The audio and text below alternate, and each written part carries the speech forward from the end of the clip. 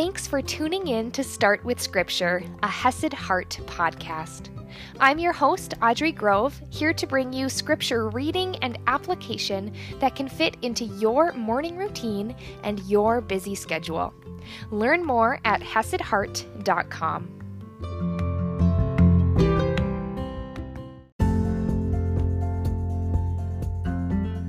Good morning, my friends. We are back at it again, continuing this topic having to do with comfort, even in the midst of discomfort, of uncomfortable situations, of situations that are hard, that are painful, or in areas that we are suffering as believers. And today, Paul is going to kind of share a little bit more about the purpose of the pain. Something we've already seen a little bit in a past verse. But he's going to share about that a little bit deeper and apply it to himself and to Timothy, his co-author here. So let's go ahead and dive in. We are in 2 Corinthians chapter 1, verse 5, and I'm reading from the ESV. For as we share abundantly in Christ's sufferings, so through Christ we share abundantly in comfort too. Remembering what we talked about in our last episode, that both and are true, that we need both parts of this verse, recognizing that suffering will happen here in this fallen world, just like it did to Christ, but that God is with us. He is comforting us throughout. Paul goes on, if we are afflicted, it is for your comfort and salvation. And if we are comforted, it is for your comfort, which you experience when you patiently endure the same sufferings that we suffer. Here we see a little bit of purpose. As we already heard a couple episodes ago, right? When God comforts us, we are then able to comfort others with the comforting He gave us.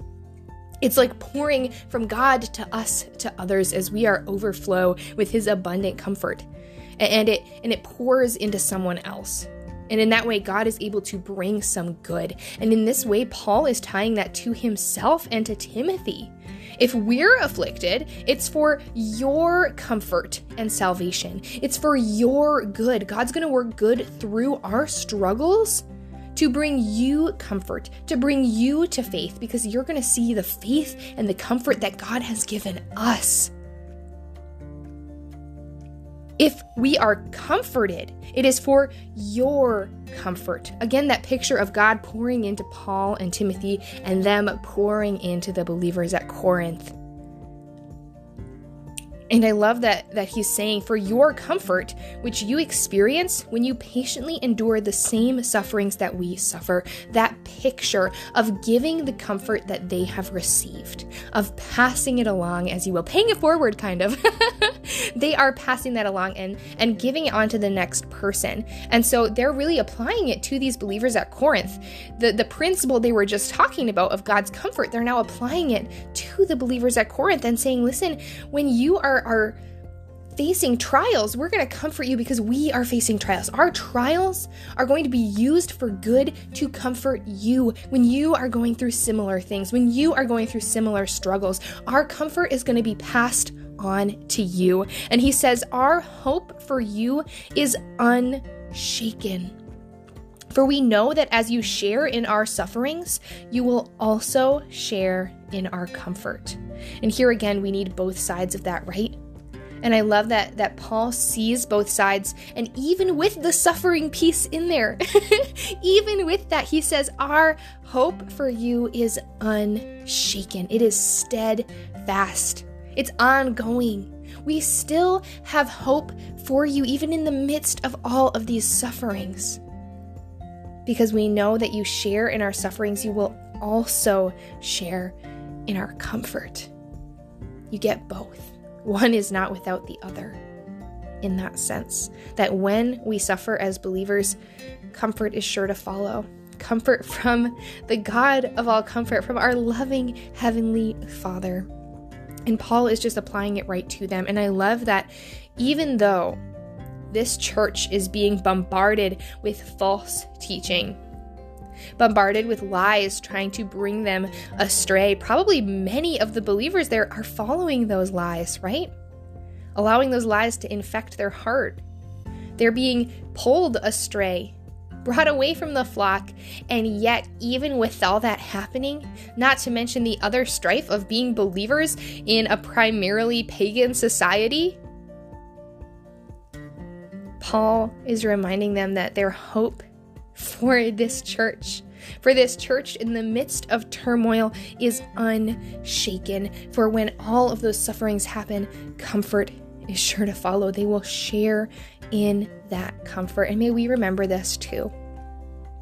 May we remember this as we are suffering, that God does comfort us, and that God is going to further that comfort from us to someone else and use you for good.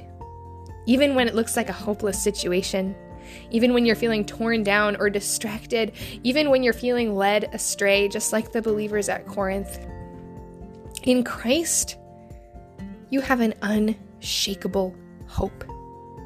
An unshakable hope and a promise that God, He's been with you the whole way. He's experienced so much worse suffering than you are now, so He gets it, and He is going to comfort you through it and use you after it. So cling to that unshakable hope, my friends, and I'll see you in our next episode.